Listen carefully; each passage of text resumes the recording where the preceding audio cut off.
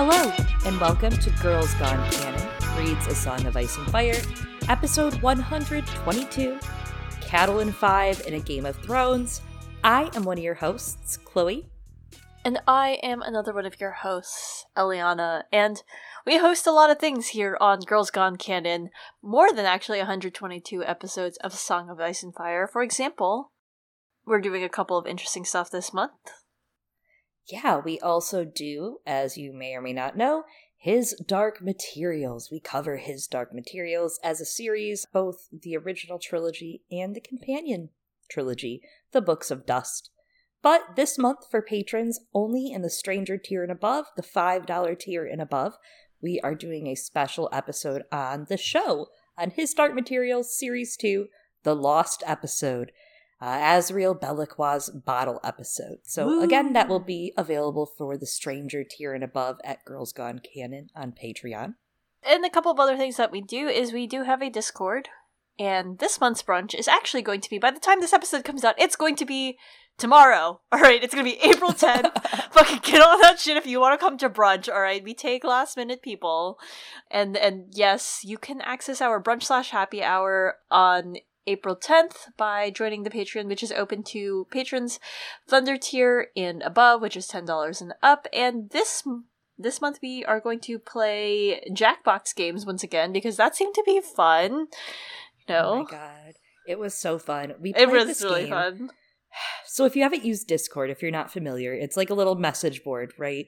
And it has voice services, and you can instant message with people.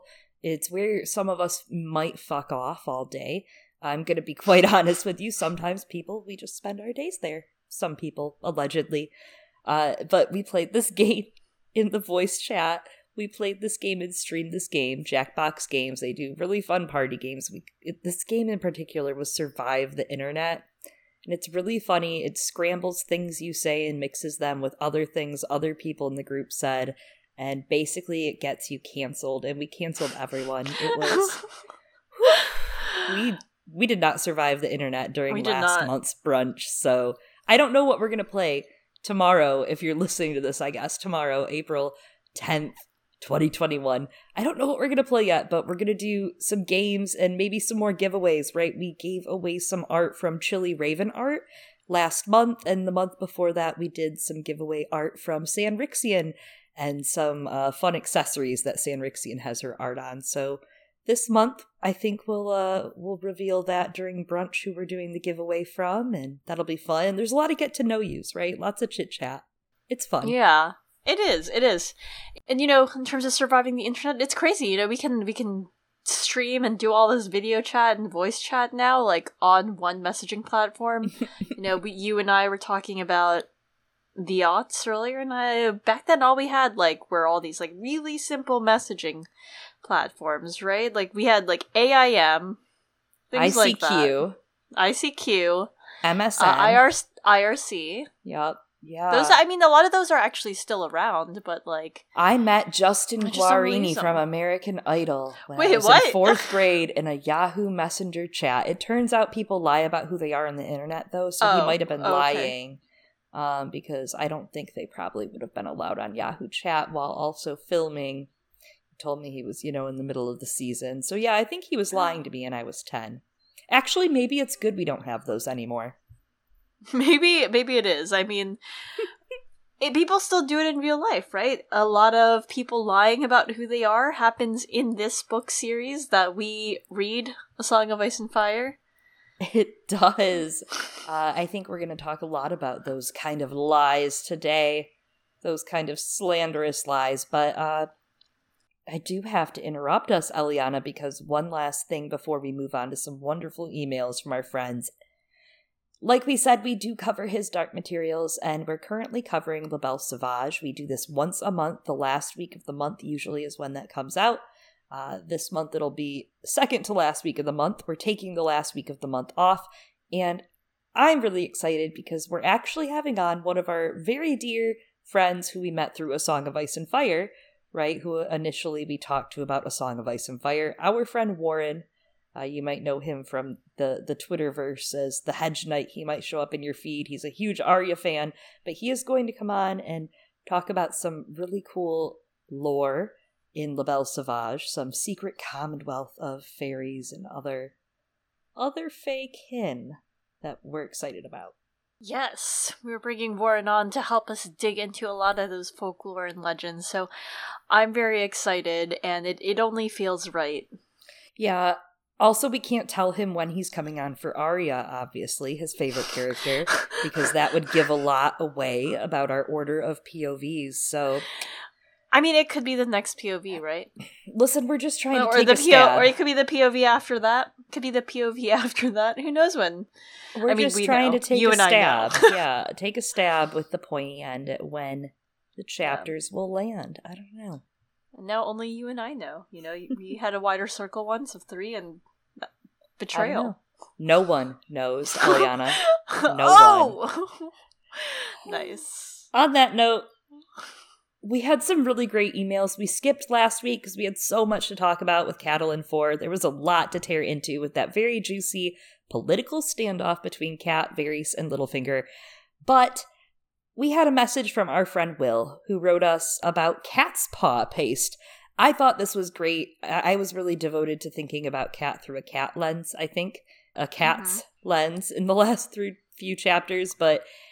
I just wanted to say that Will could have called this Cat's Past. Mm-mm. And that's please lead us in, Chloe. That's all I have to add right before we jump into it. Cat's Past? You know, like combining cat's paw and paste. Maybe, because like cat's paste gets rid of the paw part, so like cat's paw -ste. I didn't really want to have to fire you this early on in the episode. I don't even think like it's not my best it's a warm work, up, but it's my work. It's a warm up, okay? It's a warm up. Let's consider it a warm up. Will wrote us about Cat's Paw paste, and I think it's clever because I was busy kind of just thinking about it from Cat's lens or Cat's Paw lens, but not from Bran's lens of magic and awakening. But Will said, just listen to Cat 3. I'd love to know your thoughts on something that jumped out at me. When the direwolf, prospectively known as Summer, I love that, licked the blood off of Cat, was this the start of Bran's cannibalism arc? The Starklings already started to form a connection with their wolves, and regardless of whether he realized what was happening, could Bran's consciousness have fled into Summer in a similar way to how Robb and Jon seemed to have when they realized they were moments from death?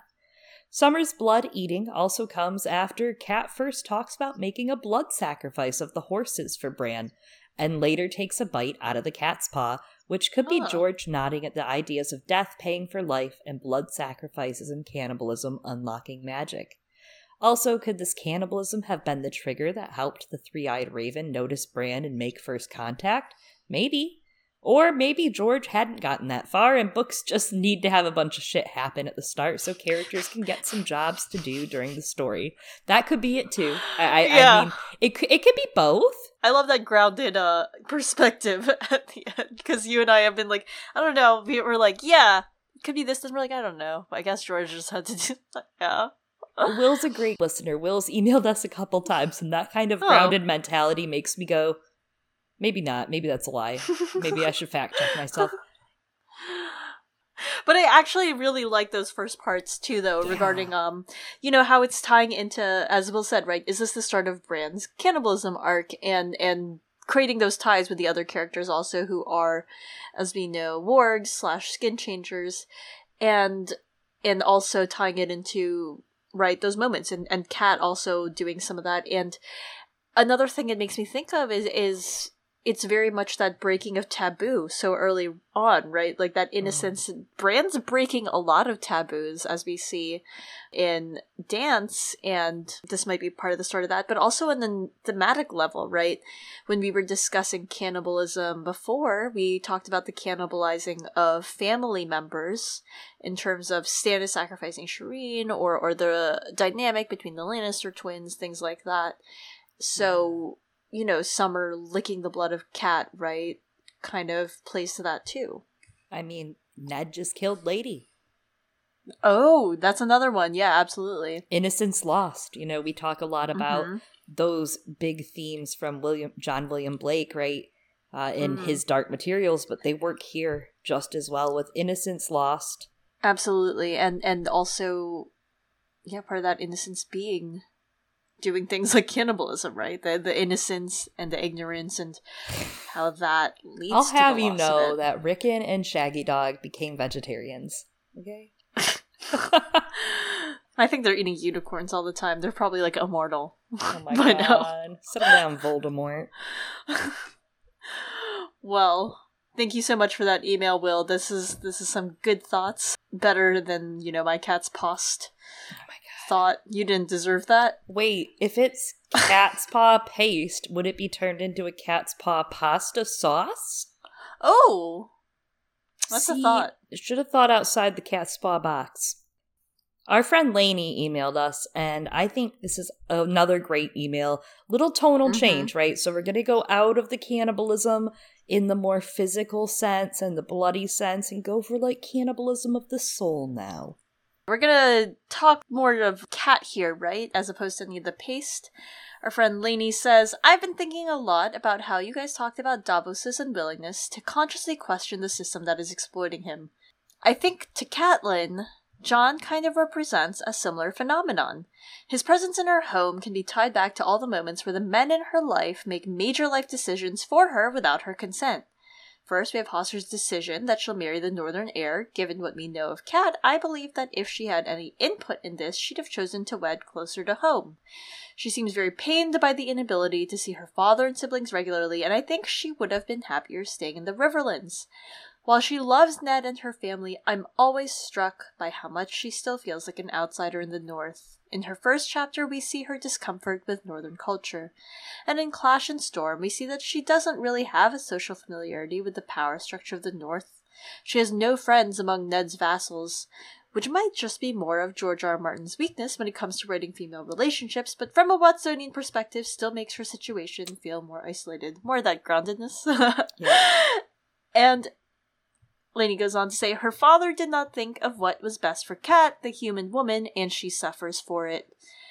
Then, of course, there's Ned's decision to keep Jon at Winterfell without asking Cat. But the cumulative effect is that Jon becomes this tragic reminder that at any time the men in her life can override her agency. Cat is unable to blame the system, and she doesn't want to lash out at Hoster and Ned, two men that she loves. It is absolutely wrong for her to take it out on Jon the way that she does. But I understand where these feelings come from, and it gives her depth. It's tragic that she can't fully engage with the ways that the system hurts and limits her, but that tragedy is what I love about her character. Thank you very much, Lainey, for this email.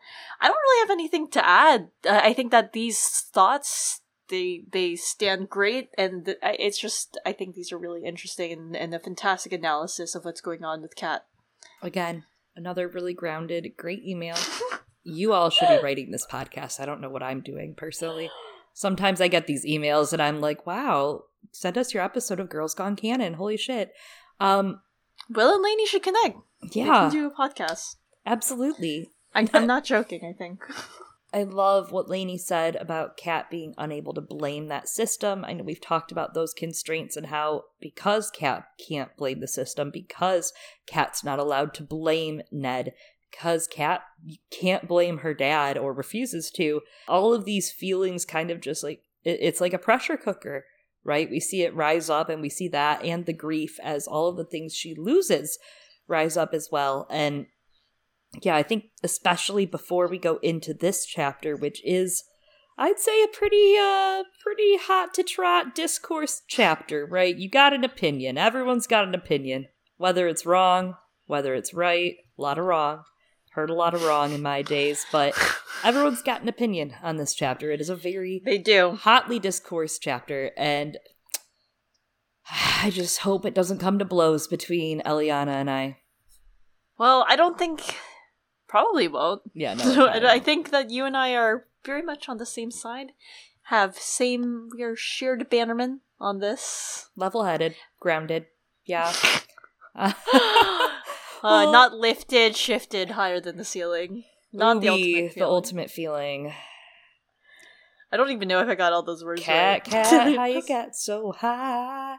It's so hard because some of these rules we're going to discuss today, like, we've discussed these rules that Kat has in the society and what Kat's allowed to say and what her limit is and where she's allowed to interfere in her lord, in Ned's life, right? And where she's not allowed to act. And because of these limits, I think we're going to see the way that she does act when she has the agency in a manner to act, or even if she doesn't. I mean, what were you going to do?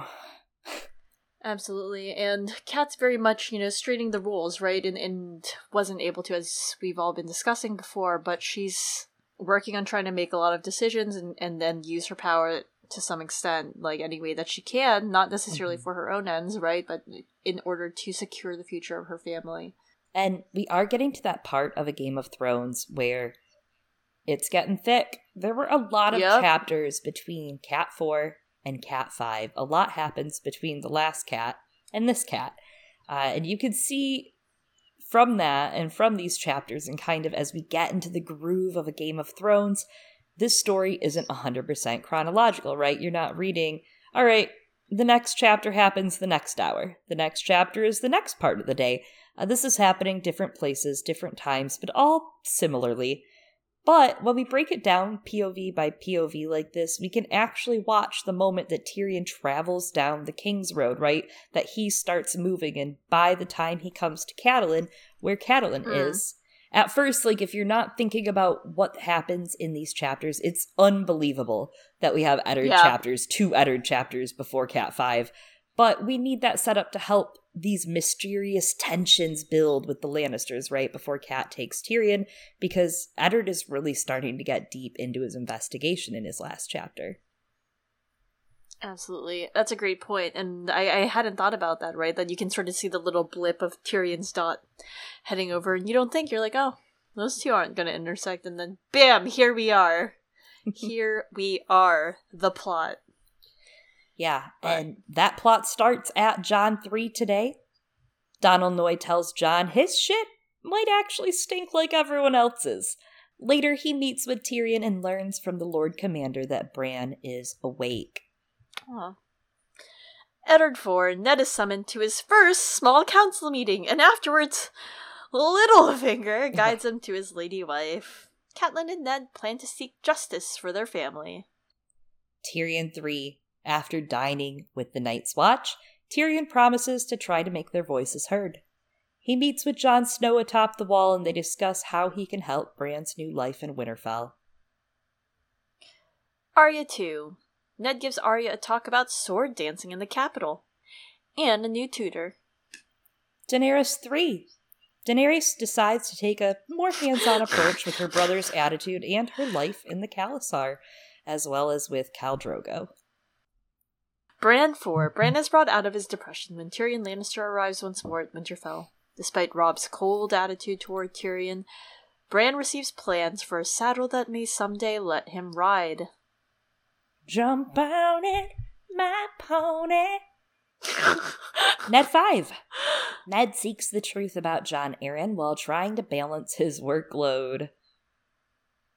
Jon 4. Sam Tarly joins the Watch, and Jon plans to protect him from being bullied by Alliser Thorne and co. What an arc. Eddard 6. Jory Castle has been interviewing Jon Arryn's remaining household in the capital and informs Ned of Stannis Baratheon and Jon Arryn's visits to a brothel and an armorer. And that brings us to Catelyn 5. A fork in the road appears, and Catelyn must strike now or never. You could say she had no chance and no choice? Question mark? Question mark, question mark. I'll allow it. Motion passed. Wrong podcast. I was like, I will allow the thing that I just said. All right. We open the chapter with Sir Roderick advising Catelyn to cover her head or take a chill in this dreary, rainy day. But she says it's only water. She knows she must look a mess, ragged and wild, but for once, she doesn't care.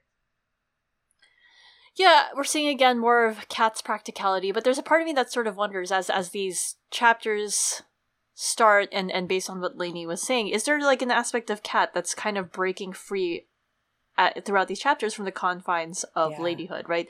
At every turn, she seems to defy what people expect of her in ladyhood. Again, part of it being her practicality, but is it more of an assertion of herself?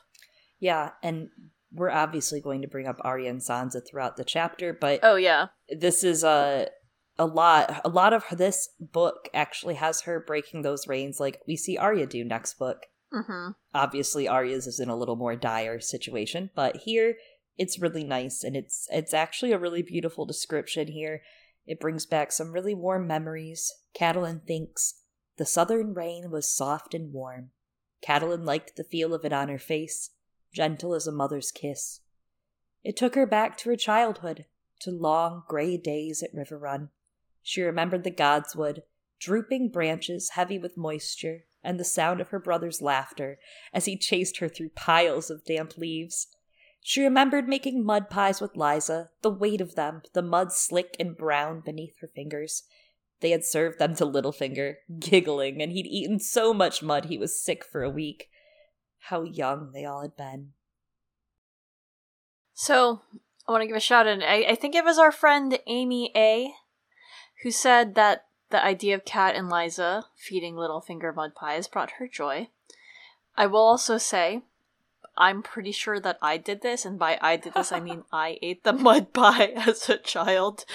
I did try to eat soil a lot as a child. I brought this memory up to my mother recently, and she confirmed. She's like, yeah, you tried to eat dirt quite a bit. And this was of my own volition, and I don't know what I can say about how I turned out. I will also point out, you pointed out you're going to talk about Arya and Sansa quite a bit this chapter, and this is one of those moments that does make me think of that, like her and Lysa playing in the mud, right? Making the mud pies. It feels like a rather Arya-esque activity, especially as we see what she was doing, right? Like towards the beginning of A Game of Thrones, running about, playing in the mud. I do love that juxtaposition of Arya and Sansa and how Sansa was a lady at 3. Sansa passed her mud pie phase, like that was in the womb. That was over. That was done. Yeah. Sansa came out having tea parties, right? And then there's Arya, and she's like, oh no, it's on. We're playing mud pies all day long. It definitely harkens a little bit to Arya with Ned on the road, right? When they pass through the neck and she takes and brings him flowers, and she has rashes all over her, and she ends up putting mud all over her after when they get to the Trident. That bleeds through kind of to Sansa's chapter on the Trident. Very cute, very Arya-esque. This passage especially, it's just such beautiful imagery. A lot of the imagery in this chapter, especially when she's gazing out of the window and the rain is drizzling down the window panes. Very Catelyn imagery. I mean, when I think rain, I think Catelyn chapters, obviously. Catelyn and Arya chapters, the most, truly. It's like rain on the Red Wedding Day. Absolutely. It's a nice day for rain on the Red Wedding Day. You thought I wasn't gonna. It brings back from Storm of Swords, too, as we move forward in the plot with Sansa. It really reminds me of that passage, that monologue that Sansa pitied them, Sansa envied them, about those very innocent girls in the Reach who knew nothing of war, who had not had their families taken hostage yet like this, and hadn't had their betrothed murdered and whatever, everything, all of it. None of this has happened for these girls yet, and soon it all will, because that's how war and life works. It reminds me also of The Discarded Knight. There's the passage about mud, right, regarding Quentyn and Daenerys. I often relate that to Halloween and Ashara, the very canonical ship that George is going to make canon in A Dream of Spring. Can't wait for you all to read it. I already have. It's a blast. But this passage in the context of these memories of Catelyn's youth, Littlefinger eating too much mud and getting sick because of it. The passage in The Discarded Knight is, you can make a poultice out of mud to cool a fever. You could plant seeds in mud and grow a crop to feed your children. Mud would nourish you where fire would consume you, but fools and children and young girls would choose fire every time. This feels really reminiscent of this for a few reasons. One, the Riverlands in general are just given to us right now, we're going to discuss as a fertile, beautiful land. And as we go forward in the story, they get torn apart by war.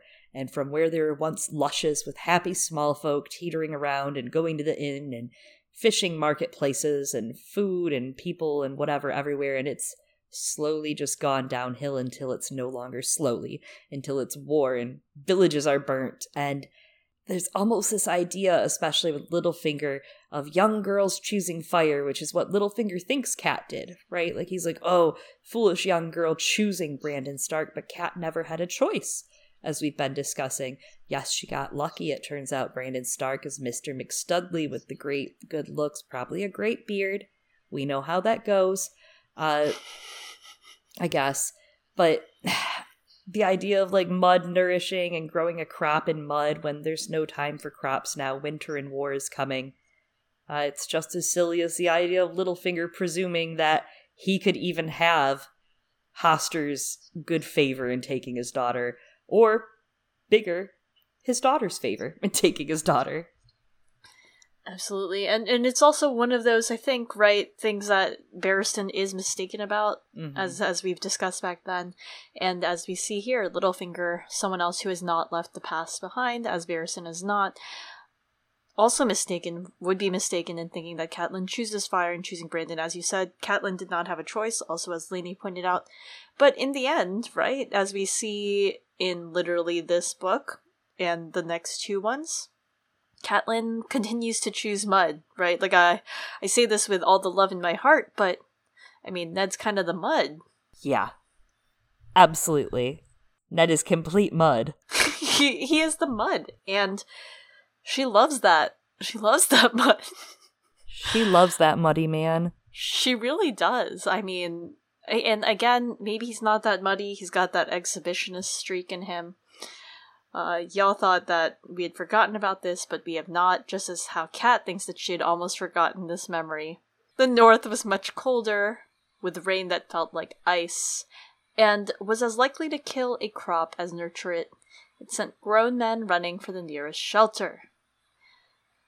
Roderick complains of his cold, wet bones, poor Roderick, as they head through the close woods, and mentions that they should park for the night somewhere with a fire and a hot meal. Catelyn offers, what about the inn at the crossroads? It's got 5 stars on Yelp. I actually left a review on that at one point. She says because she has slept there many times, traveling with her father, because Hoster had been restless in his prime and was always writing somewhere. I love that. That's so fun. What a fun snippet. It just gives us a great view of who Hoster was, especially younger on, right? Not now. Who he was before we see him in the story and what he was doing. And it does make you think, I laugh at Lee saying, you know, oh, this is a more Watsonian perspective, because I'm like, bitches, this whole podcast is a Watsonian perspective and you're in it. You're deep within it. But I imagine Hoster had to be lonely and directionless after Minissa died. You know, even if he was doing all the bossy stuff and controlling the house and raising Cat even then, like, I mean, when you lose someone you care about, arguably, that you keep making bear children, that you care about, I don't know, you're directionless, I'm sure. And even with these 3 children and no Minissa, I just imagine, like, he's off racing around the world, running away from his ghosts, running away from the wars he's fought. And it shows why Cat is so prone to taking action, right? Since she went along with him on all of these little getaway trips, I'm sure he, at night, would just be like, what if we went tomorrow and we went down to see so-and-so on the Red Fork? Cat knows that when in doubt, do. When in doubt, go. And I think that's framed in this chapter very well. Yeah, and because the Riverlands are right in this really precarious place, as you pointed out, they suffer the most from a lot of the wars that are going on. He has to do a lot of that traveling, right, to maintain all of these connections with the Bannermen, and we'll see that it pays off, right, later on. But Hoster was active. He kind of threw himself into his work. He was there for his eldest kid, Catelyn. But, I mean, yeah, as you said, right, He's a single father, he's a widower, he's got 3 kids. It's not easy. It's not. He's pretty lucky that the work he put in turned out all right with some of them. Yeah, Edmure's, like, not the best, but he's, like... Edmure's fine. Edmure's doing great. Edmure would pass from a 4-year college just fine. His GPA would be okay. He's got a lot of self-confidence issues, you know? Yeah, I would too if, you know, Catelyn was my older sister. Yeah, that's true. The perfect eldest sister. Oh, why do you... Where do you think Sansa gets that complex from, everyone? That's true. I mean... You and I. Good thing we're only children. Thank God. I don't know what I'm saying. Well, Catelyn remembers the innkeep, Masha Heddle. She chews Sourleaf and always had sweet cakes and smiles for the children back in the day, but Catelyn dreaded the smiles that she would give. She loved those sweet cakes. They were rich, honeyed, they sound delicious, but she dreaded the smiles because the Sourleaf would make them look like a bloody horror. I know it's early, even here, but this feels like some major foreshadowing for a couple things. First off, for poor Masha Heddle's death. Right. Let's start it off with that. However, it also has some strong Stoneheart foreshadowing. The teeth, the great tensions that she's feeling at seeing these teeth and then not seeing them throughout the entire chapter. It repeats like just the peekaboo of Masha's smile. And both of these characters are killed by the Lannisters or by the Lannister regime, given red smiles, you could say. You could even look at Willow and Jane later as a kind of Sansa and Arya analog, seeking justice for their family from what's left of their home as the great nieces of Masha. In Brienne 8, in A Feast for Crows, we get, "The small folk call it the Crossroads Inn. Elder brother told me 2 of Masha Heddle's nieces have opened it to trade once again. If the gods are good, that smoke rising beyond the hanged men will be from its chimneys." So sad, this mini justice and vengeance thing going on for the Inn at the Crossroads, for the family here. Tywin has her killed for, I mean, obviously for him it's a reason. His son, the one he really cares about, Tyrion, was kidnapped here. That's his favorite son, was kidnapped here. So he has her killed, just straight up killed. That's his reason. The son I don't even like. He's just like, murder this bitch. It's not her fault. Right. And it's especially sad when you think about it in the context of this line that you have here, right? Or these moments you're calling out with. Masha Heddle seems quite nice, right? She's nice to kids. She smiles at them. Granted, they hate her smile. But, like, that seems like a perfectly nice person to me. Yeah. Oh, Masha. And the imagery of the bloody smile, now that we're thinking upon it, and in the context of Will's email earlier, you get this idea of a sort of bloody smile, and it calls to mind those ideas of cannibalism once more within Catelyn's story. Yeah. I will say, the Inn at the Crossroads, obviously a very popular place, not just from a Watsonian perspective, but also amongst the fandom, right? It's much beloved, much discussed. I think that Radio Westeros, right, did an episode on it and called it This Liminal Space. It's a crossroads not just geographically, as Kat decides where to take herself and Roderick, and therefore her own journey. She's thinking of all these places. She does mull that over in this chapter, but she's also at a crossroads, as many have discussed, of the story and its plot. But I would say it's also a crossroads of Catelyn, specifically her past, her present, and her future. They all collide here at the Inn at the Crossroads over and over. We're seeing here that it opens up in this chapter with her thinking upon her girlhood as they are within the proximity to River Run, and how she spent a lot of her girlhood stopping by the Inn at the Crossroads. And of course, now she's not Catelyn Tully, she's Lady Stark, and her actions set everything into motion in this story, and that eventually leads to her becoming Lady Stoneheart, who also is kind of close to here, right, later on in the story. And it is here again where Cat exists as all 3 versions of herself. She's the maiden, she's the mother, and the crone. And that intersection of the maiden cat and the mother cat are what make those final scenes in this chapter possible, right? As she reminds them all that when she was last here, she was a maiden. She is Catelyn Tully, as she calls upon the loyalty of the banners around her, the banners from her girlhood, to now defend her son, to support her as she seeks justice as a mother. Yeah, absolutely. It's the perfect not a girl, not yet a woman story here. But she's a woman. She's 32 years old. Not yet a woman. Come on, you weren't just singing it to yourself. Anyways. Yeah. This is also famously the Inn at the Crossroads of Crossroads. The movie. The Britney Spears Crossroads. movie. Yeah. Mm-hmm. Absolutely. You'll have to watch it. It is a related piece of media, required watching if you have not. Crossroads. Yeah, George actually got the name for this location from that movie. That's actually, that's canon. That's a direct reference to it. Well, Roderick doesn't think that they should risk staying at the inn, no matter how good it sounds, because he's like, well, the inn is not a low-profile place, especially if people like you and your dad were staying there. And I just think, R.I.P. Roderick's Council 297 AC. Yeah. I mean, it's like really 4 funny. Seasons of this place. He makes some beginners cute little mistakes here and there as himself, because it's just who Sir Roderick is. He's just the goofy, old uncle guy. He's a nuncle, a northern nuncle. But he's a northern nuncle. He had a point here. He really did have a point. It was a good point. Well, almost in support of his point, right? They're interrupted by the sound of riders splashing up the road, and they rein themselves back in to see who it is. And it is Lord Jason Mallister, his son Patrick, and the Mallisters' knights and squires all ride by. No doubt they are all heading to King's Landing, and I just want to call out, we'll call this out a few times in Catelyn's chapters every time, but I see you checking out Jason Mallister, Catelyn. She always does. She always does just a little. Well, it's the funniest thing because Patrick is BFFs with Edmure, as we're going to talk about at some point, I'm sure, as we go along. He's one of Edmure's BFFs. So, she was into her brother's best friend's dad growing up. Yeah, she was. That is some fine taste, Madame Tully. That is some fine taste. She likes it like wine, She's like, now that I'm 20 years later or so, she's like, still... She's like, put that lamb out to slaughter and bring me that bad boy. Give me the daddy. Yeah, that's the fire she wanted.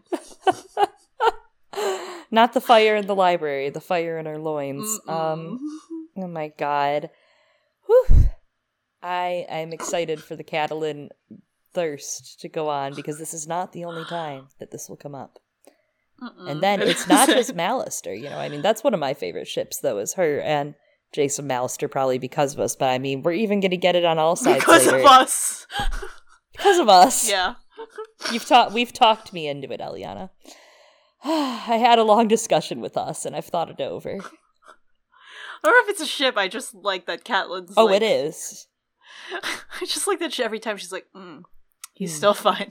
They have a great sigil, right, printed on the cloak, and it's all swishy and purpley, and I don't know, they cut a strong form, dude. Yeah. A presence. A man with a presence, okay? I won't question it.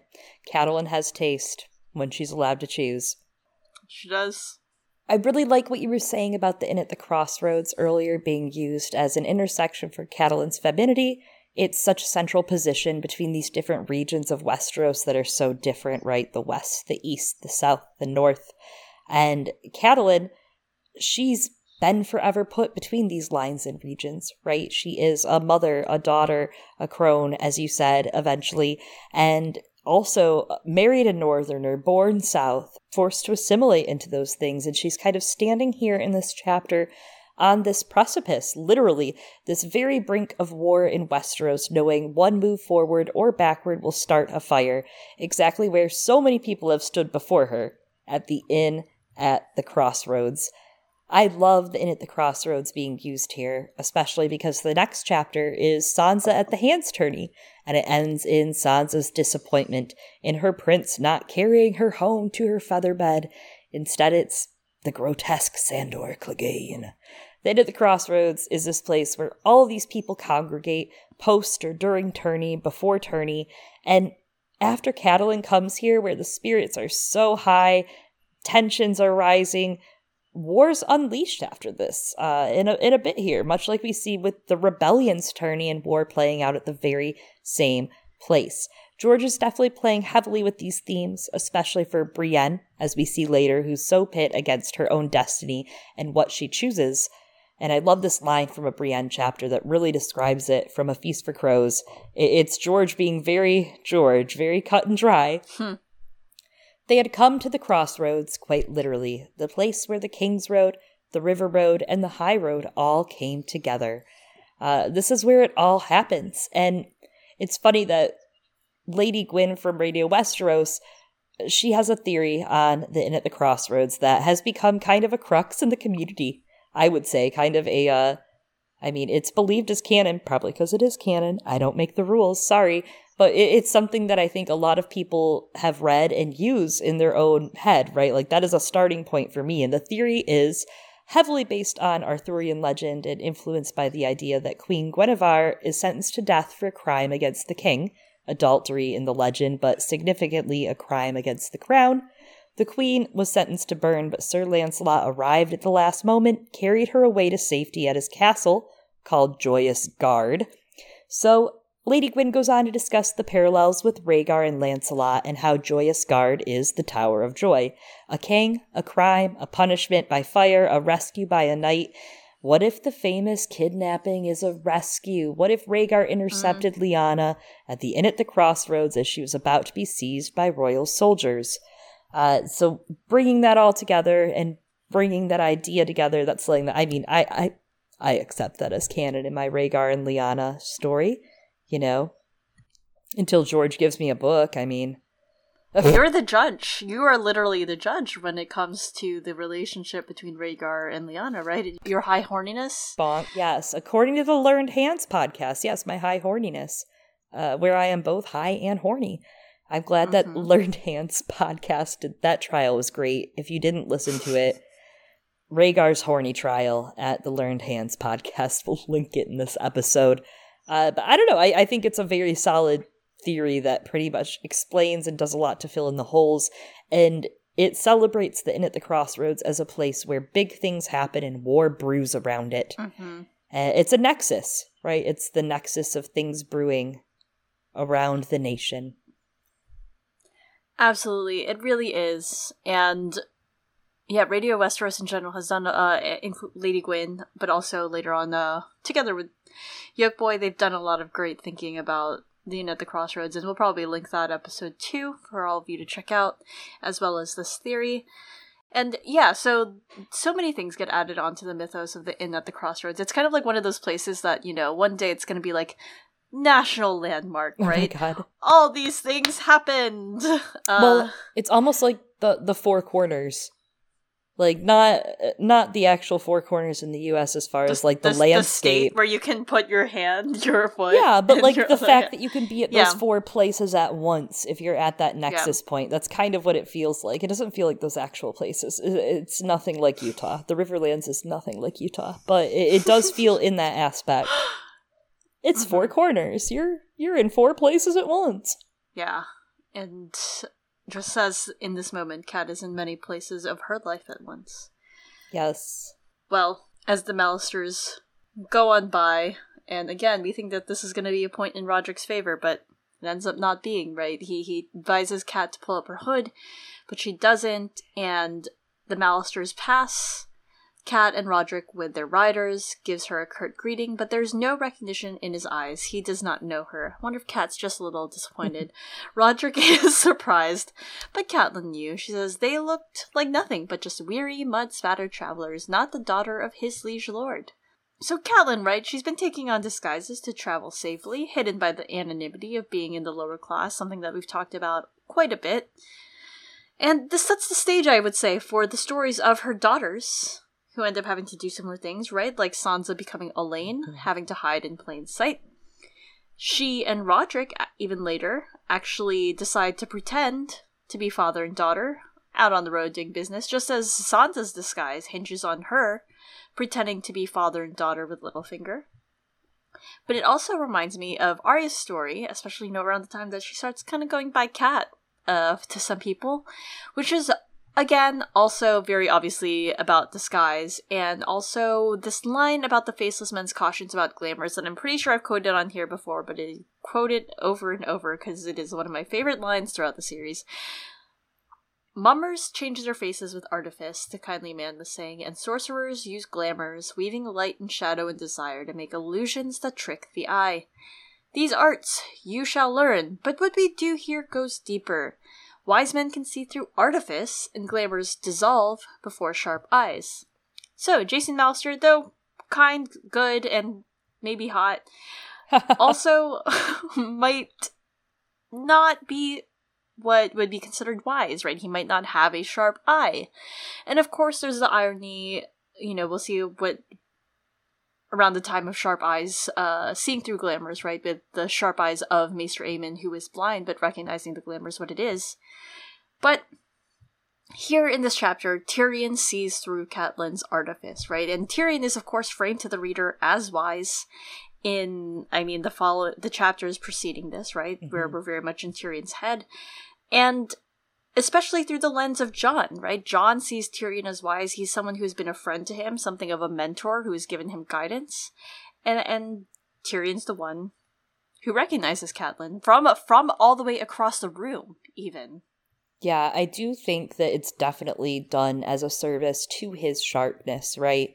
That he is just on it. I don't think that it's I don't know. I do think that Roderick was onto something by not staying there, Kat, but what were you to do? I get it.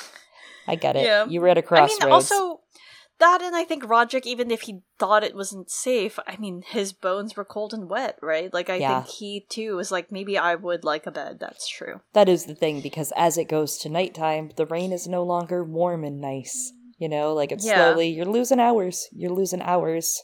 And his employer's paying for this business trip, so. Yeah, and when they see Jason Mallister and his ilk, they aren't even near the inn. Like, they still have time to go. They have a few hours to go. So they reach the inn, and it gets dark out, and Masha Heddle greets them, and she's grayer than the last time Catelyn saw her. She still chews her sour leaf, but she doesn't smile much, or even notice them at all. Ooh, again, Stonehearty. She directs them to the last 2 rooms in the inn at the top of the stairs, under the noisy bell tower. Cramped, tiny, but still better than the outdoors. She takes their boots to have them cleaned and tells them to mind the dinner bell. There were no smiles and no mentions of sweet cakes. Damn. I know, it's cold, man. Adulthood sucks. Go to the pokey, get in there. After they change into dry clothes, the supper bell goes deafeningly off. Kat watches the rain drizzle down the pane of the window and the fork at the crossroads through the milky glass. If she turns west, it's an easy ride to Riverrun, where she can seek her father's wise counsel. Wise and not clever, notable. Riverrun, so much closer to King's Landing, would need to be just as prepared as Winterfell for the war, even more so with Casterly Rock out to its west. But her father had been bedridden for 2 years, and she can't tax him. Yeah, maybe we'll talk about this later, right? But perhaps it is timely that Kat does end up forced to go to Riverrun when she does, and is able to say goodbye to her father, which is a luxury none of her children are going to have when it comes to their parents' deaths. Hey, don't say that. Arya might get a chance. That's goodbye is a word to describe that. Closure. Is it? Or more trauma. More trauma. Definitely gonna open a few wounds, if you know what I mean. Yeah, I do. Stick them with the pointy end? We keep referring to your theory. We'll get to it one day. I'm thinking it's gonna be the last. There's a place for it, don't worry. There's a place for us. Well, Catelyn looks to the eastern road. It's wilder, more dangerous, requiring a climb through the rocky foothills and thick forests of the Mountain of the Moon, into the Vale of Arryn, and then to the Eyrie and its high, impregnable towers. There, she would find her sister and maybe answers, like the proof that Ned needed to end the Lannisters and the swords to help them defend that proof.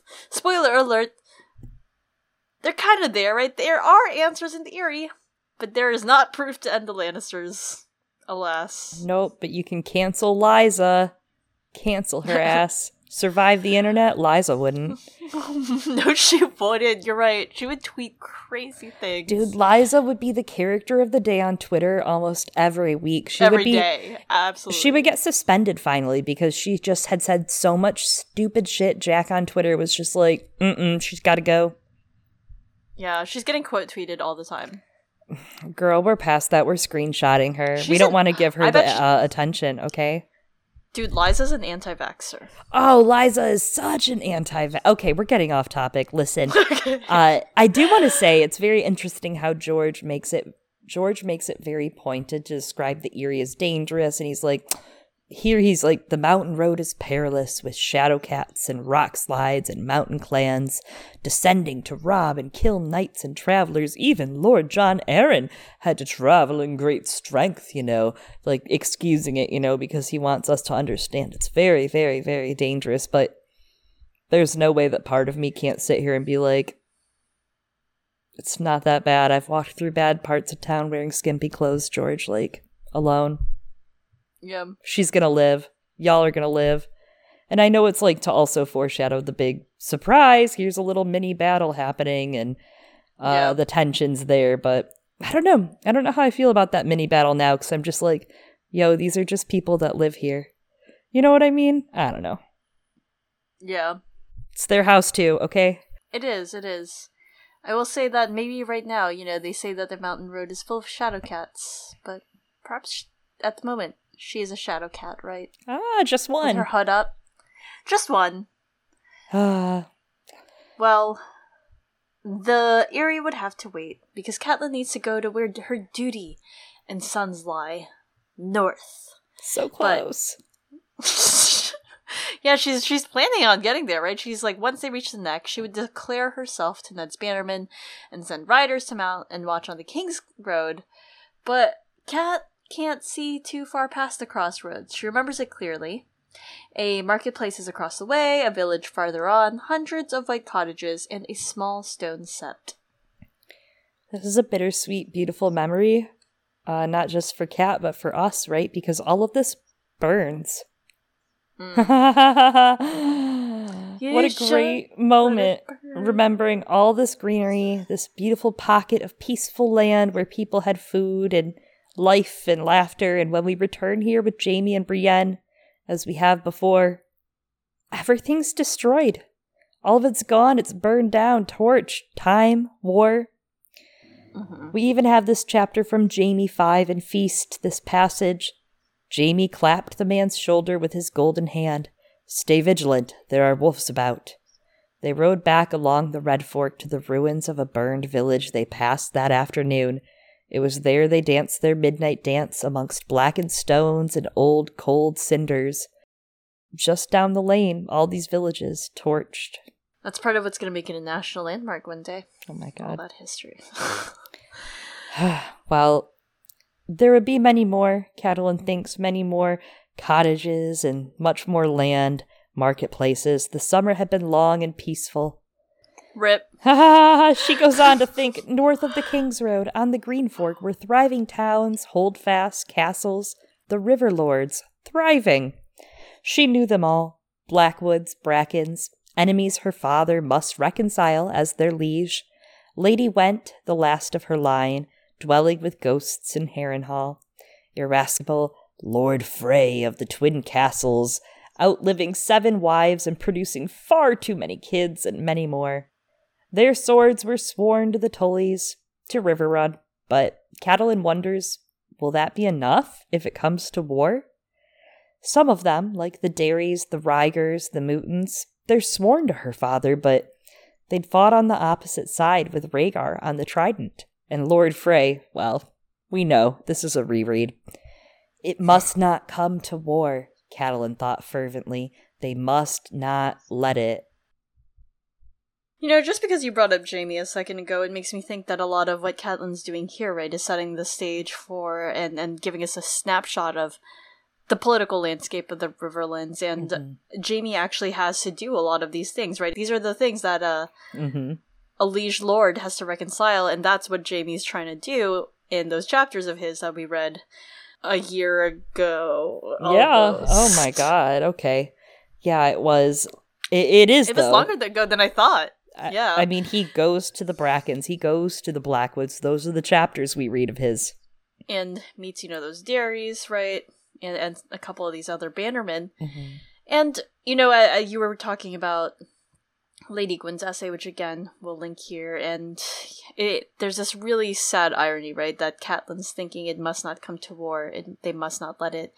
The events that are in this chapter lead to war, such as, for example, the kidnapping of Tyrion, sparking the war, which could very well parallel that alleged kidnapping of Lyanna.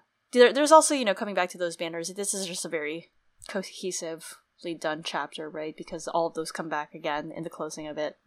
Yeah, and I mean, even Clash, right? Once we eventually get to Clash, this lays such great foundation for that. Mm-hmm. We didn't start the fire. But we kind of did.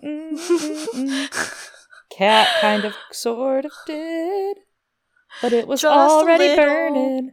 It was already burning. Liza and Littlefinger lit it. I mean, anyone could have done this, okay? That's all I'm saying. I definitely would have.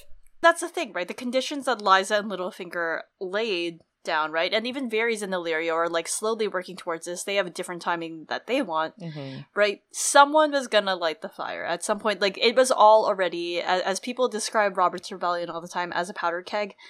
Westeros is a powder keg right now too, with Liza and Littlefinger, besides the powder, throwing gasoline on everything. Yeah, it's a seduction. I mean, that's the thing. Yeah. It's straight up, you're playing with fire. You're going to get burnt. Like, if someone's showing you a little ankle and beckoning you in, you're going to go closer for a better look, right? Anything for the ankle bank. I think we'd all do the same. She's being trapped in the web, like we said. Yeah. Ensnared. She was drawn in and snared like a lantern with a fly.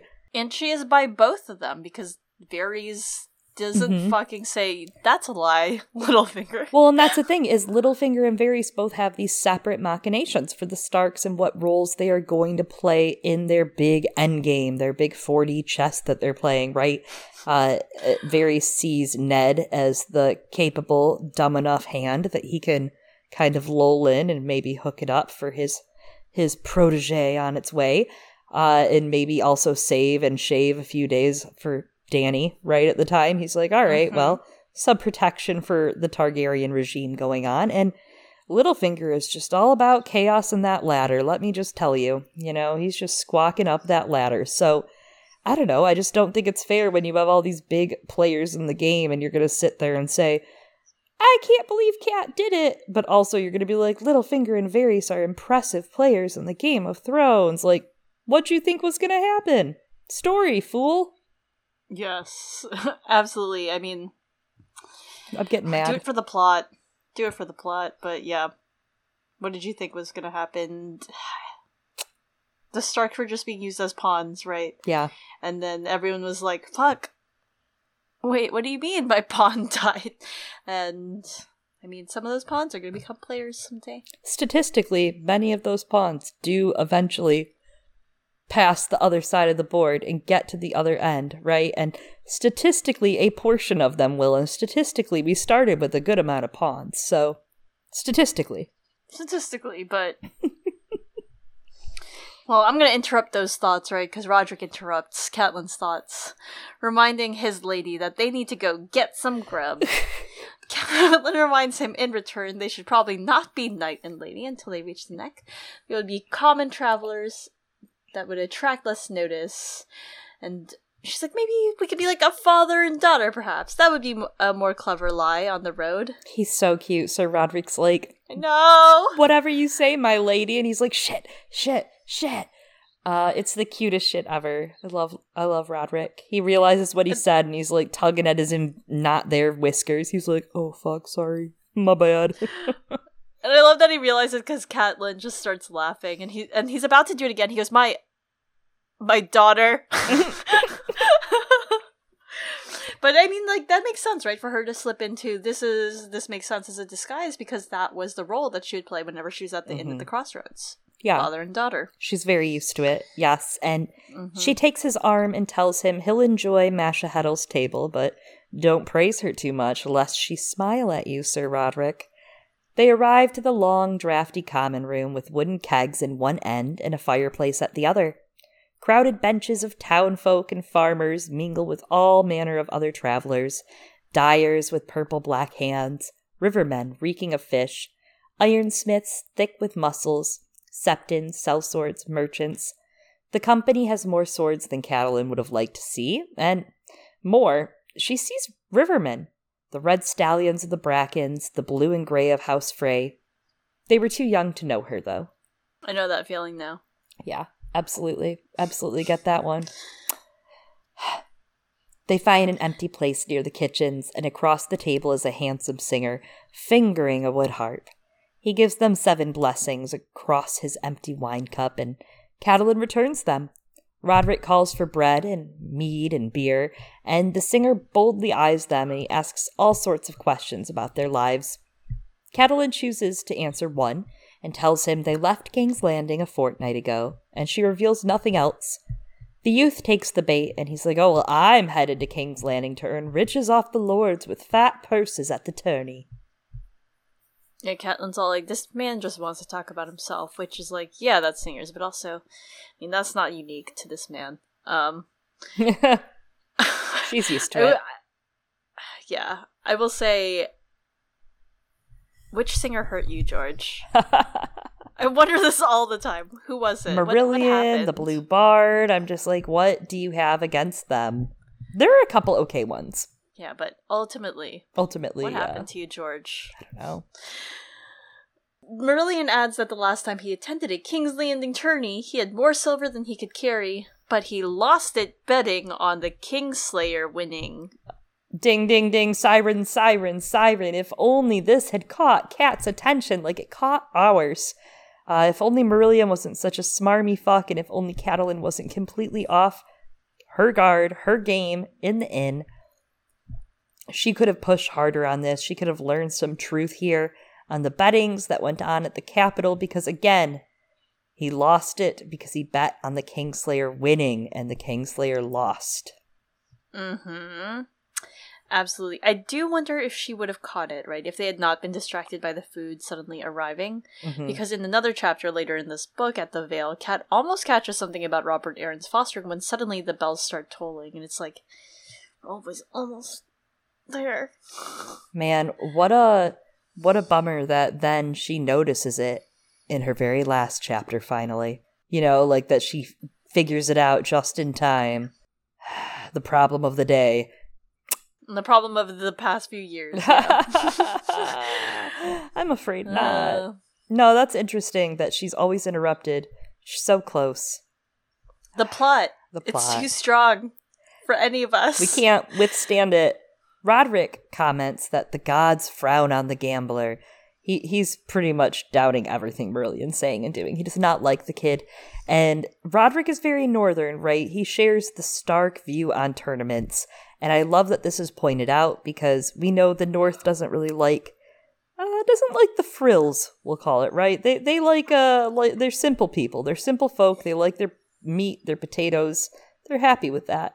And we're kind of learning alongside this in Eddard's chapters the same thing, right? Because as this tourney is being planned, Eddard is like, no, we do not need this frivolous bullshit. We don't need it. So I like the consistency told across the chapters that George wants us to know the North is not like everyone else. They're not as true. And I will say that it's interesting that the gods frown on gamblers, as Littlefinger is quite the gambler when it comes to how he approaches the Game of Thrones, as Brynden Beefish has pointed out in some of his essays over on Wars and Politics of Ice and Fire, comparing Littlefinger to a poker player. I also appreciate that Roderick says the gods and doesn't say which ones. Yeah, that's true. He just says the gods frown on gamblers. I'm sure the 7 probably do too. Most religions, are like, don't gamble, it's bad, and don't say God in vain. But I'm guessing that it's probably the same value across both religions anyways here. Yeah, and that's true. That is smart that he says the gods, because he's cognizant, right, of where he is and the role that he's playing. Well, Marillion says that this time when he gets to the tourney, he plans to vote for the Knight of Flowers, as last time he did him in. Roderick tries to frame a rebuke, but the serving boy arrives and lays great trenchers and skewers of juicy brown meat, onions, fire peppers, and fat mushrooms. Honestly, I would have been distracted.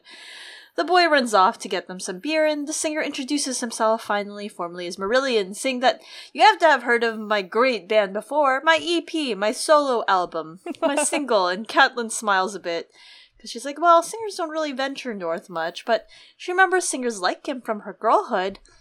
She says she does not know him, though, and he's like, alright, well, whatever, who are the best singers that you've ever heard. And Roderick, like, very quickly, immediately answers Alia of Bravos. Marillion says that he'll show him he's much better than that old stick for a silver. And I'm just like, who is Alia of Bravos, alright? Who is she, and why does Roderick stand her so hard? Oh, I think we know why he stands her so hard. I think we know.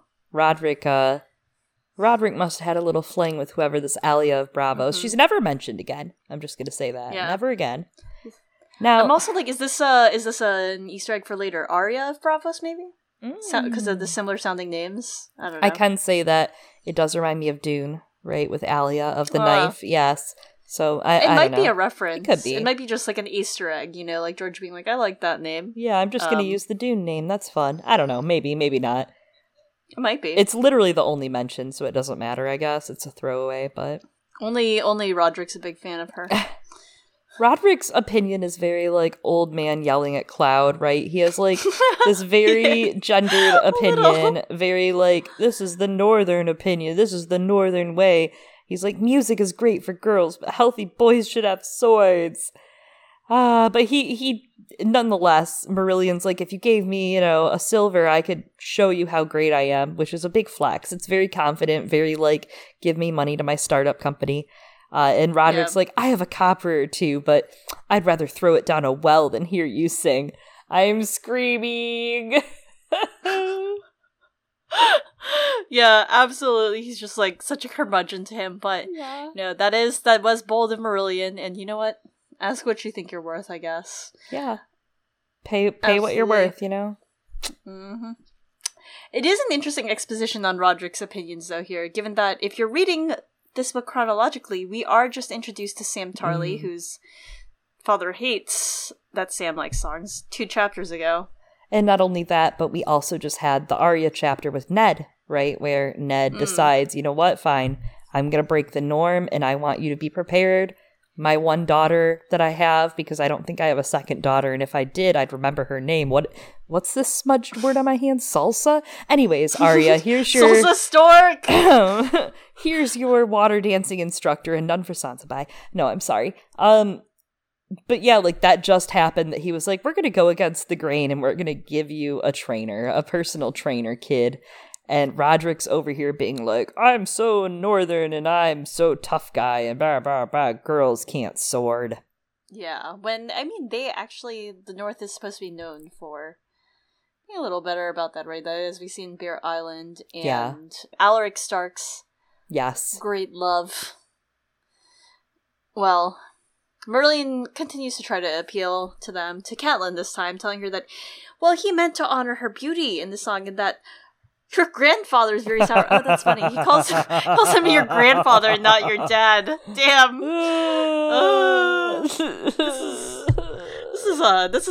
This is basically, I don't know, like, rap battle. And they're seated, like, right next to the kitchen, I'm pretty sure, if I recall. So it's like, they're having the worst dinner of their lives. They're, like, cramped up in the corner. They're, like, putting their heads down. They don't want to be seen. They're really anxious. The kitchen door keeps opening and hitting them in the elbow, you know? And he's got this fucking hipster-ass singer kid who's like, I have an EP, old man. Want to vape my MP3?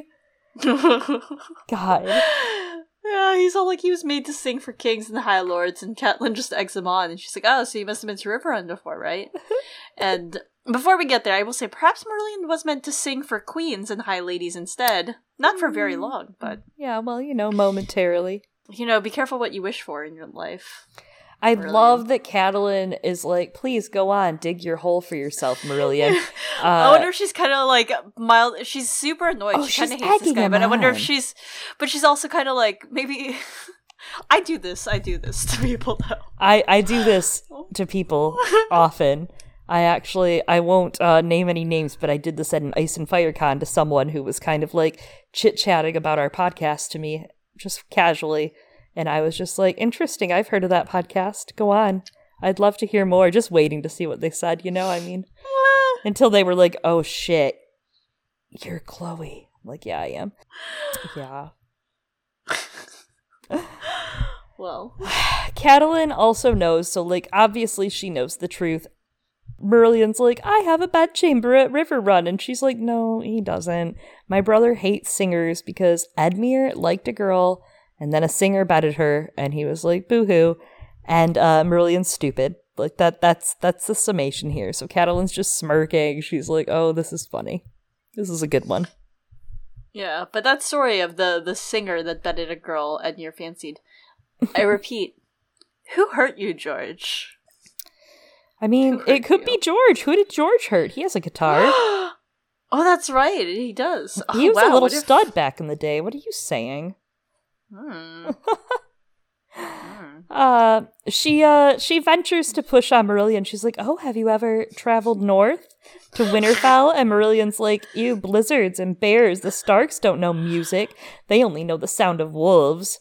Oh my god. She's low-key just like, what ridiculous thing is this man gonna say next? It is funny because the North, singers don't venture north often because of that attitude. And it kind of has that feeling of like people that only tour to the major cities or whatever, and they don't go to every state, or they don't, bands that don't come through to smaller cities, which a lot of the bands I like, they're like, hell yeah, I'll play anywhere, motherfucker, if I can sell tickets. And I don't know, this is also really funny because Robb ends up getting a song written about him after Oxcross, right? By Ryman the Rhymer, Wolf in the Night. Ooh. Her men wanted to hear more of Robb's victory at Oxcross, and Rivers obliged. There's a singer come to Riverrun, calls himself Ryman the Rhymer. He's made a song of the fight. Doubtless you'll hear it sung tonight, my lady. Wolf in the Night, this Ryman calls it. And of course, the only lyric we have from the song is, which I think is lovely because it reminds me of like Simeon Star Eyes and Bran in Summer. And the stars in the night were the eyes of his wolf, and the wind itself was their song. It's pretty. I want to hear the song. It sounds like a good song. Yeah, fitting, especially when you think of the howls of the wolves haunting Catelyn in the very beginning of the book. And here we are, and now the howls of the wolves, she probably is missing them a little. Yeah, and also, I mean, it's a good name. Yeah. First of all, it's a great name for a song, Wolf in the Night. The Wolves of Winter. I mean, it is, right? The winds of winter, it's the long night, it's time. Maybe that's the time for wolves, right? Because the wind itself, the winds of winter. Sure is, was buddy. Their song. Stars in the Night. Well, one day we'll get this song. Hopefully. We might not. I don't know why I said that. It's a hope. I'm trying to will it into existence. The conversation is distantly interrupted by the sound of a group entering the inn, and a servant speaking to Masha about horses that need stabling for the Lord of Lannister, who also requires a room and bath. Catelyn tries to stop him in time, but Roderick mutters, "Oh gods." Masha is bowing and smiling at the group, her hideous smile on display, giving her regrets to them that they are full up on every room. 4 men stand there, an old man in the black of the Night's Watch, 2 servants, and him, described as small and bold as life. I do think that the sides are chosen for Masha Heddle. Like, you can see how Masha Heddle feels because when they get there, she says they have room, that they're full up or almost as full up, kind of like implying, oh, depending on who comes along after you guys, we'll see. And here, she's like, oh no, my lord, we really don't have room, but she could have tried, like not saying it's her job to. Yeah, I thought that was interesting. But it does seem that was a choice, a deliberate choice for Masha Heddle, that she does not side with the Lannisters on things, and that Tyrion's reputation, he's clever, and we see him as a wise little character, saying some fun things so far, doing some nice stuff to Bran, talking to Jon Snow real nice. We don't know his real motives, or we know how his family kind of makes him feel so far, and the isolation he's feeling, but Catelyn doesn't know that, obviously, and Masha Heddle doesn't know that about him. She doesn't know his life. She just knows the Lannisters make her life a living hell all the time. We already saw how Joffrey acted on the Trident, just showing up at people's houses, being like, hello, and my girlfriend are here to drink your wine. The Lannisters don't really always have the regard. We see Catelyn in the last chapter paying each man money that oared them there from the north. We don't see that for Jaime and Cersei in individual moments very often in the first parts of the book. So, interesting. Yeah, Tyrion would do it. Yeah. Tyrion likes to flex like that. Yeah, he would do it, and he'd also say it with an asshole remark because he doesn't want people to understand that he's secretly actually nice and he's almost good. Yeah. Almost. He's insecure. Yeah. Maybe if his dad maybe if he really were his dad's favorite son. Oh my god. Stephen Attewell does really great chapter analysis on all of this, right? He is I don't even know what his most recent is. I would have to check it out, but I think we're in Storm somewhere. But he, in his cat analysis, mentioned something interesting. George really had to work to make all this happen, right? To make the chapters line up. We talked about earlier that big ski jump of Tyrion kind of trickling through the chapters. You get him in his chapter, you get him in the Bran chapter, and then all of a sudden, here he is, now in Catelyn's chapter. Attewell said in his essay on this chapter, Catelyn 5, as people have noted, George has to do rather fancy footwork to make this intersection work. Catelyn arrives in King's Landing roughly the same time Tyrion leaves the Wall. Both of them ride horses that travel. Tyrion travels roughly 2,000 miles from the Wall to the inn, where Catelyn travels 400 miles from King's Landing to the inn, yet arrives there at the same time.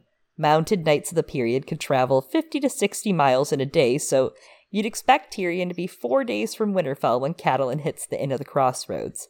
Realistically, they should have intersected around Moat Cailin, but Martin clearly needed them to meet at a place on neutral territory so word can get out, and so Catelyn makes for the Eyrie.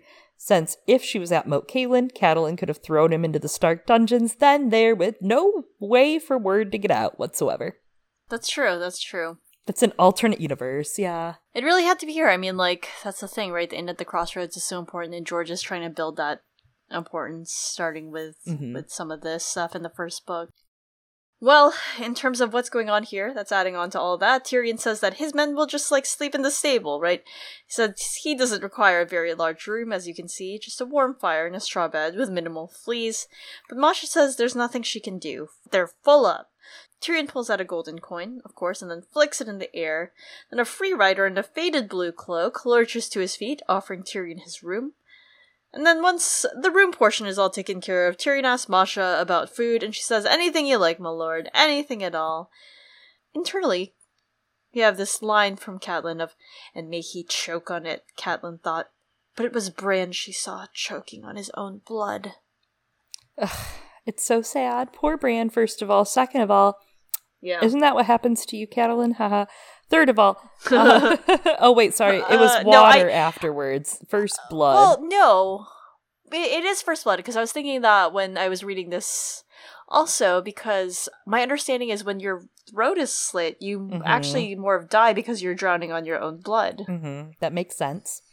And this is straight up, yup, that's what happens to her. Yup. And I do want to say, if you've read the Winds of Winter, Elaine 1 chapter, there's a line that has just this exact amount of energy. And may he choke on it, Catelyn thought. And Sansa thinks, Elaine thinks, and may your horse stumble. And I think that is a fun, similar kind of thought frame George had for both Catelyn and Sansa. It is. Sansa has a lot of those thoughts internally because she doesn't voice them aloud. It seems Cat does too.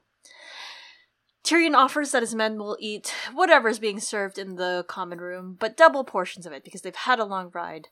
Then he himself will have a flagon of the best wine she has, and also Tyrion does request some sort of fowl. He's like, I don't care what it is, chicken, duck, goose, whatever. I just really wanted to point that out. I thought that I might have commentary on it, but I actually didn't. I just wanted to talk about food, and I'm going to plug here, while we're talking about the Inn at the Crossroads, go check out the page for Inn at the Crossroads, who are the people who wrote the A Feast for Ice and Fire book. They do a lot of great adaptations of food from different sort of media, including, yes, the official A Feast for Ice and Fire cookbook.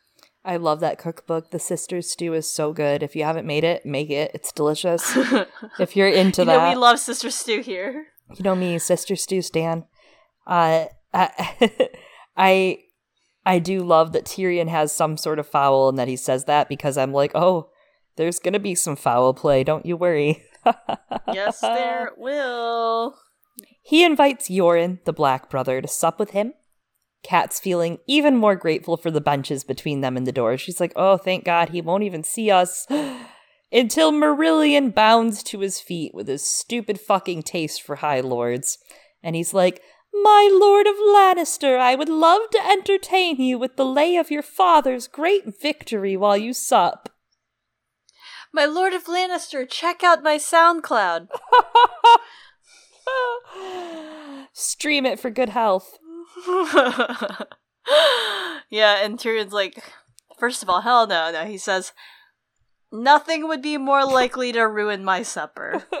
The dwarf said dryly. His mismatched eyes considered the singer briefly, started to move away, and found Catelyn. He looked at her for a moment, puzzled.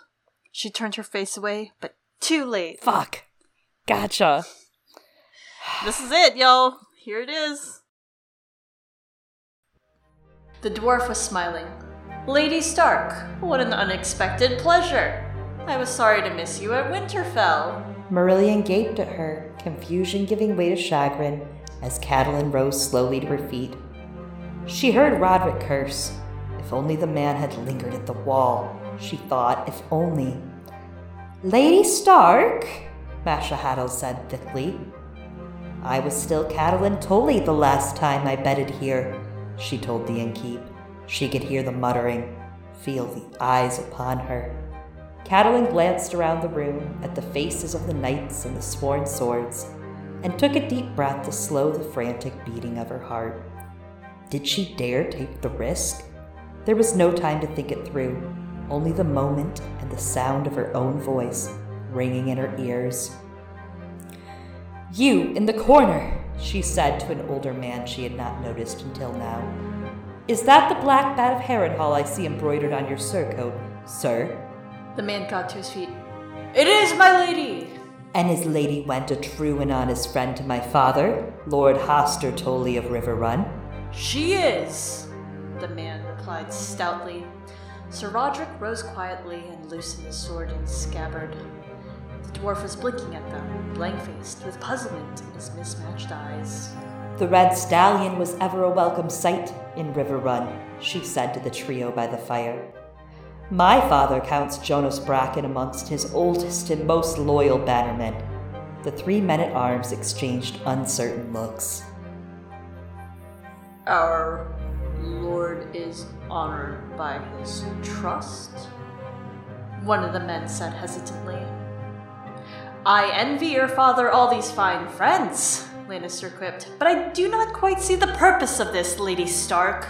She ignored him, turning to the large party in blue and gray. They were the heart of the matter. There were more than 20 of them. "I know your sigil as well. The Twin Towers of Frey. How fares your good lord, sirs?" Their captain rose. "Lord Walder as well, my lady. He plans to take a new wife on his 90th name day and has asked your Lord Father to honor the wedding with his presence." Tyrion Lannister snickered. That was when Catelyn knew he was hers. "This man came a guest into my house, and there conspired to murder my son, a boy of 7, she proclaimed to the room at large, pointing. Sir Roderick moved to her side, his sword in hand. "In the name of King Robert and the good lords you serve, I call upon you to seize him and help me return him to Winterfell to await the king's justice."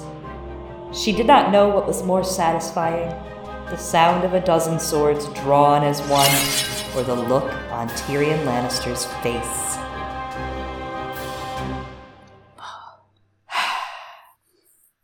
You and I have too much fun doing quotes. I need a cigarette, and I don't even smoke cigarettes after that. I'm like... Right. Do you guys have the chills? Do you all have the chills right now? Because, I mean, you can't not read that passage and not get the chills.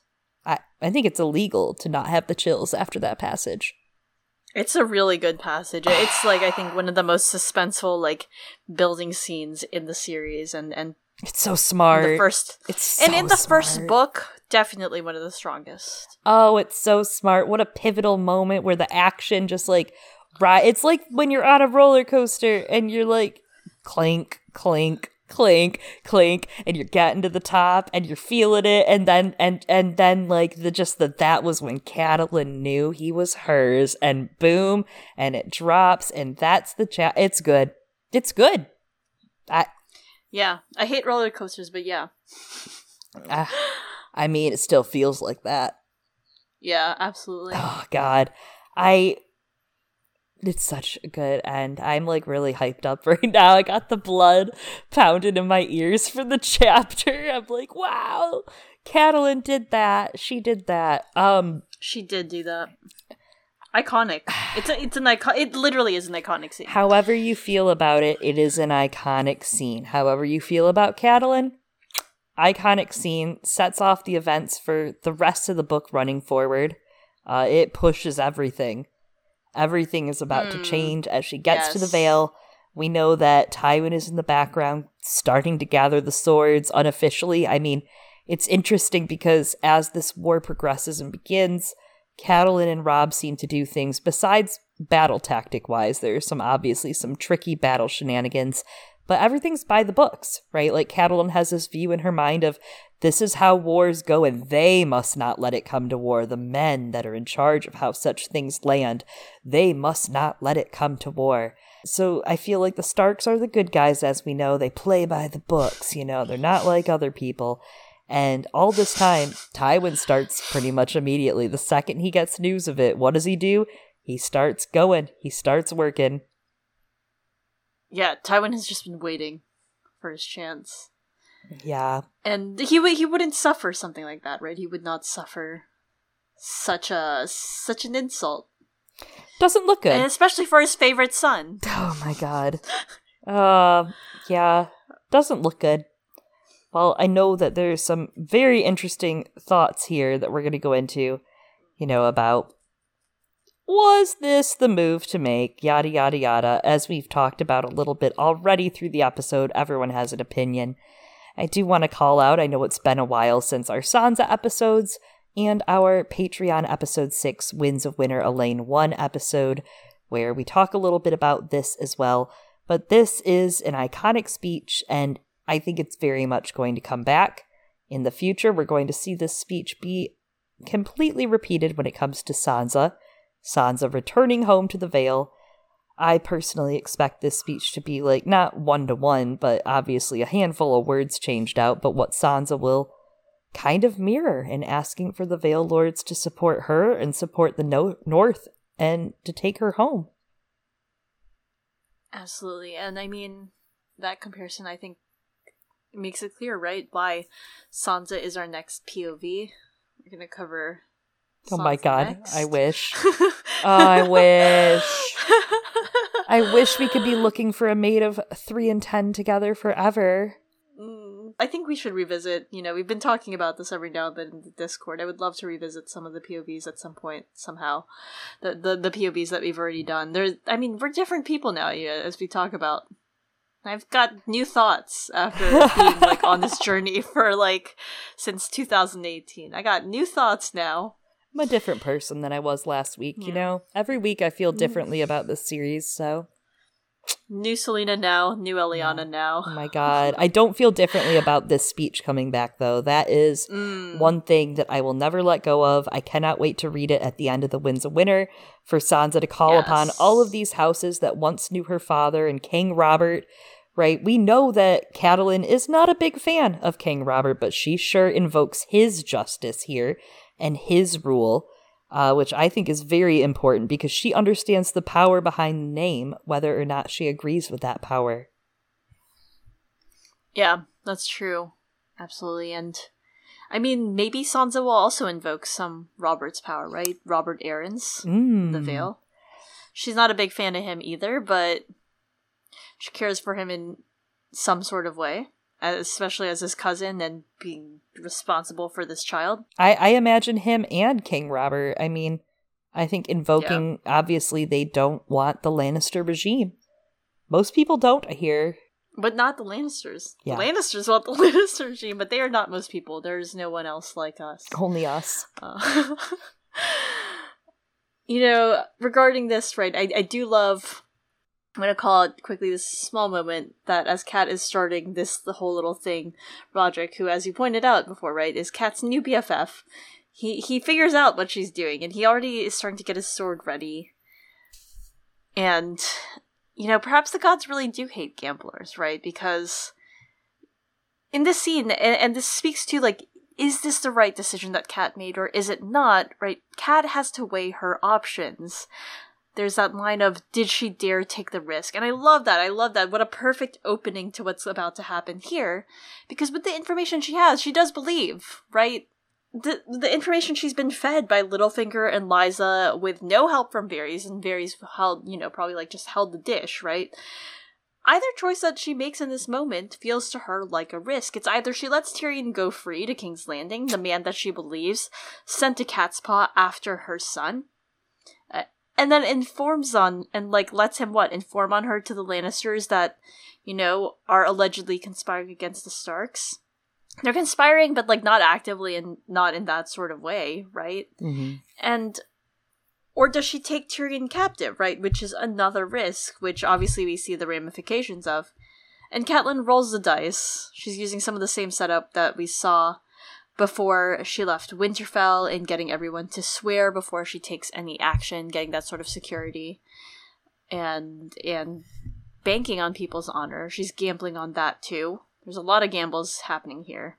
Also in sharing that accountability, right? She's asking them to raise their sword, put themselves on the line, and in doing that and in bringing that support in, it makes them a part of it, makes them complicit. So it's not just her that goes down.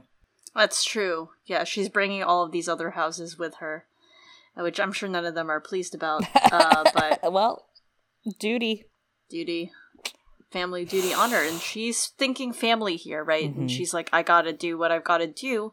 Again, based on the information that she has. And it's either, again, she lets Tyrion go, and he'll be like, you know what was weird? I just ran into Catelyn Stark over at the inn at the crossroads. And then they'll be tipped off, especially if they're already, allegedly conspiring against people, and will take action probably against Robert and Ned. But if she takes Tyrion, she buys them a little more time. She knows the news is going to get out eventually, but she at least buys them more time. And is able to be the one who takes a move first. And in doing so, Kat becomes an active player, right? She takes action as opposed to letting things happen passively, especially when so much in her life has had to be passive, right? She didn't get to make all these decisions in her life, but here she's like, I gotta make a choice for my family. And I also think, in a manner of speaking, this isn't just for directly her family, but also her father's rule. She knows her father's faltering. She knows he isn't ruling the same. We see later that Jaime ends up kind of picking up these pieces because, yes, his family blew this area to war with the Starks, but these people that live in the Riverlands lived here before any of that was a problem. They lived a happy, fine life before there was war. They lived a happy, fine life before the rebellion, and the rebellion did the same thing, brought all of the fighting and war to the region. She has a duty to these river lords for them to protect their people. And yes, she's ill-informed right now as to what's actually happening, but necessarily speaking, they need to know that the Lannisters are out there doing shit. Maybe this isn't the shit the Lannisters are doing, as we've realized, but they needed to be aware. Yeah, absolutely. And could have sent a DM, but we're not there yet, Chloe. This is earlier internet. But again, I think that her decision is justified with the information that she has. That she has a duty to her father's houses, and that, he's obviously been a little stagnant the last 2 years, and that his body's faltering, and she has a duty to these houses. They're going to be brought into it, even if the information that she's going off of isn't true, even if it's false. She did, and yeah, it might be fed on lies, and I think that's one of the things that is also brilliant about this scene. Oh. At this point, right, in the first read, we don't know that, Tyrion isn't behind the cat's paw, but because we get his POV, because we get Jon's POV, right, we're so primed to think of Tyrion again as wise, which is why we're like, yeah, Tyrion saw her, right, in the back of the room. But we're still figuring these characters out, but we're inclined to believe, especially everything that we know about Tyrion and how we see that he helped Bran, we're inclined to believe that, like, there's no way he could have sent a catspaw after a boy that he legitimately, like, went out of his way to get this, like, saddle designed for. So there's a lot of really rich, specifically dramatic irony. There's different kinds of irony, and this one's dramatic irony because we as the audience know that, but Catelyn does not, which makes it, to use the word that Lainey in the email used earlier, tragic, right? When everything goes the way that it does. It's a very smartly laid out scene and really tugs on your emotions because of that. Mm-hmm. And you're really right to point that out, that, like, George is leading us to show us. He's not telling us, he's showing us Tyrion didn't do it.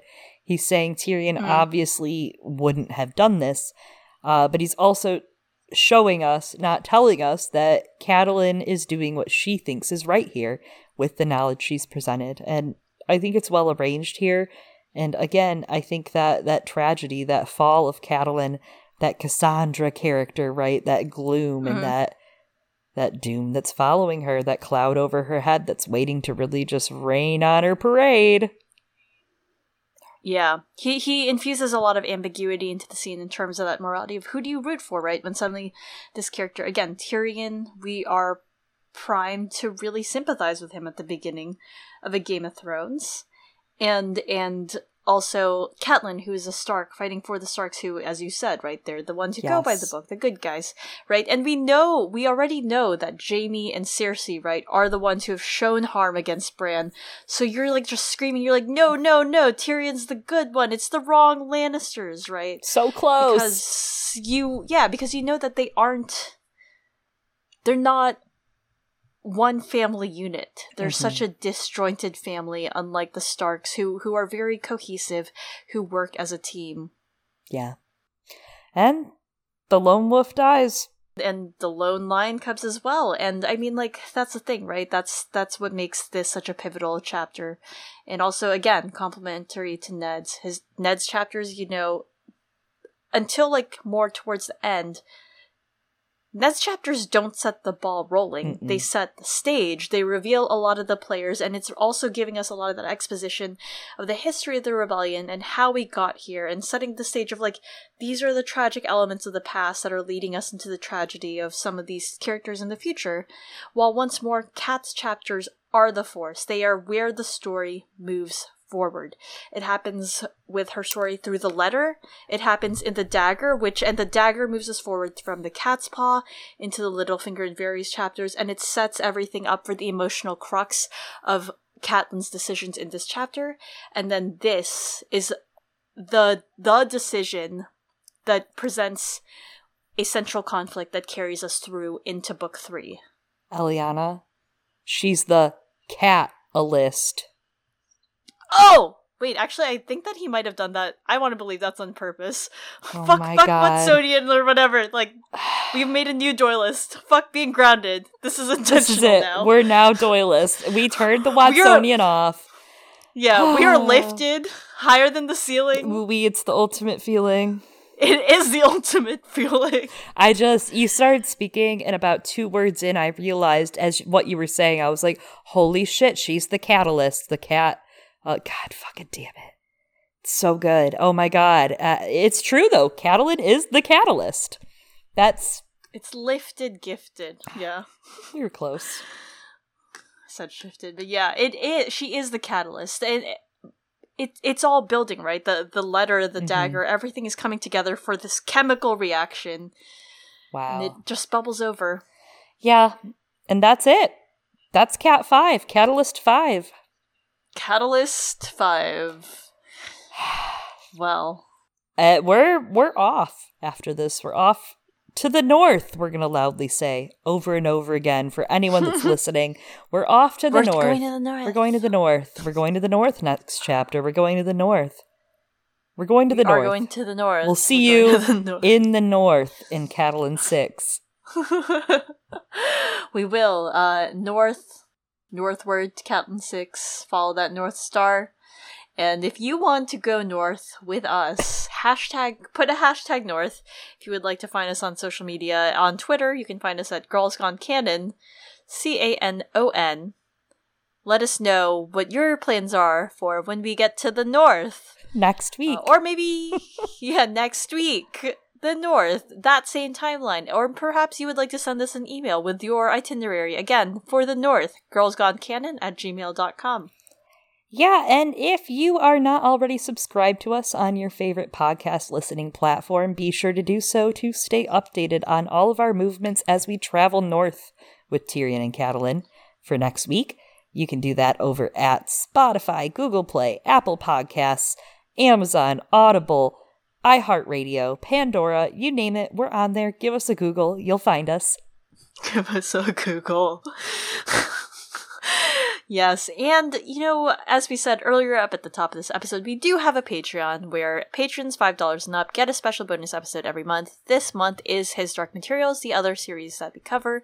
We're going to talk about that Lost Bottle episode, but for patrons $10 and above, Thunder Tier and above, tomorrow, if you are listening to this on the day of release, April 9th, Saturday, April 10th, we are having our Discord brunch/happy hour. If you would like to join us and play some Jackbox games, maybe it'll be the catalyst of something. My God!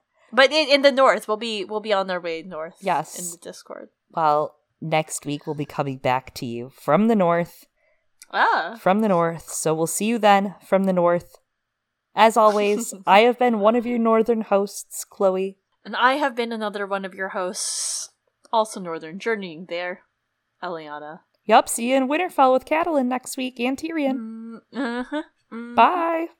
Bye.